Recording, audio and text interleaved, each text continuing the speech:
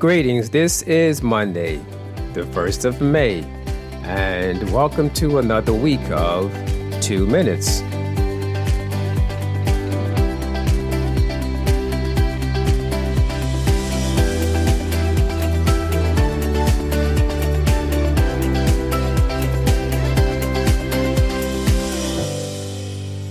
Our series for the past several episodes has been entitled 8 Stages in the Life of the Prodigal Son, as taken from the account in the book of St. Luke, chapter 15, verses 11 through 24. Like scenes in a Broadway production, we have been following his quest for independence since leaving his father's home. He has traveled through 6 stages, which are rebellion, departure, living to the max, bankruptcy, degradation, and repentance. In verses 18 and 19 of our text, he said, "I will arise and go to my father, and will say to him, Father, I have sinned against heaven and before you, and am no longer worthy to be called your son. Make me like one of your hired servants." Notice, if you will, that when the son left home, he said to his father, "Give me." He is now returning home and saying, "Make me." There are those who go through life believing that others owe them something. Thus, they insist on saying, "Give me." Then there are those who have journeyed, like our young traveler, and are now willing to be of service to others, and they say, "Make me." For the prodigal, it is the journey that began with rebellion, and now he enters stage number 7, which is reconciliation. As he prepares to leave his employment with feeding the swine, he goes over what he is going to say to his father when he returns home.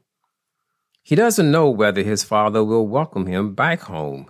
Thus, he is willing to be treated like one of the hired servants. But little does he know that his father has been waiting for this very moment. In theology, a good description of reconciliation is a change of relationship from hostility to harmony and peace between two parties. One of the great needs we have is the reconciliation of our fractured relationship with God. God has already met us more than halfway by offering us reconciliation through his Son, Jesus Christ. When Jesus died on the cross, he satisfied God's judgment and made it possible for you and me to find peace and harmony with God.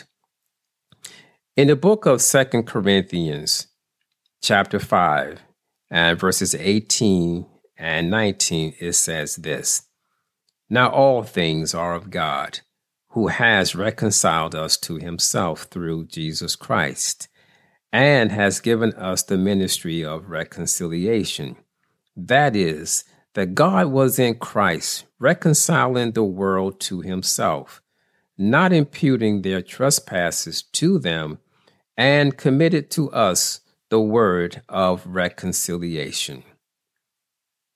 What is truly mind-boggling is that God paved the way for our salvation through reconciliation by Jesus Christ, long before we even came into the world. The prodigal son is almost home, and the text says, "But while he was still a long way off, his father saw him." Like the father in this parable, God waits patiently for us to come to our senses and return to him. On Wednesday, the curtain opens to the final stage, which will be celebration. Father and son will be reunited. May God bless you.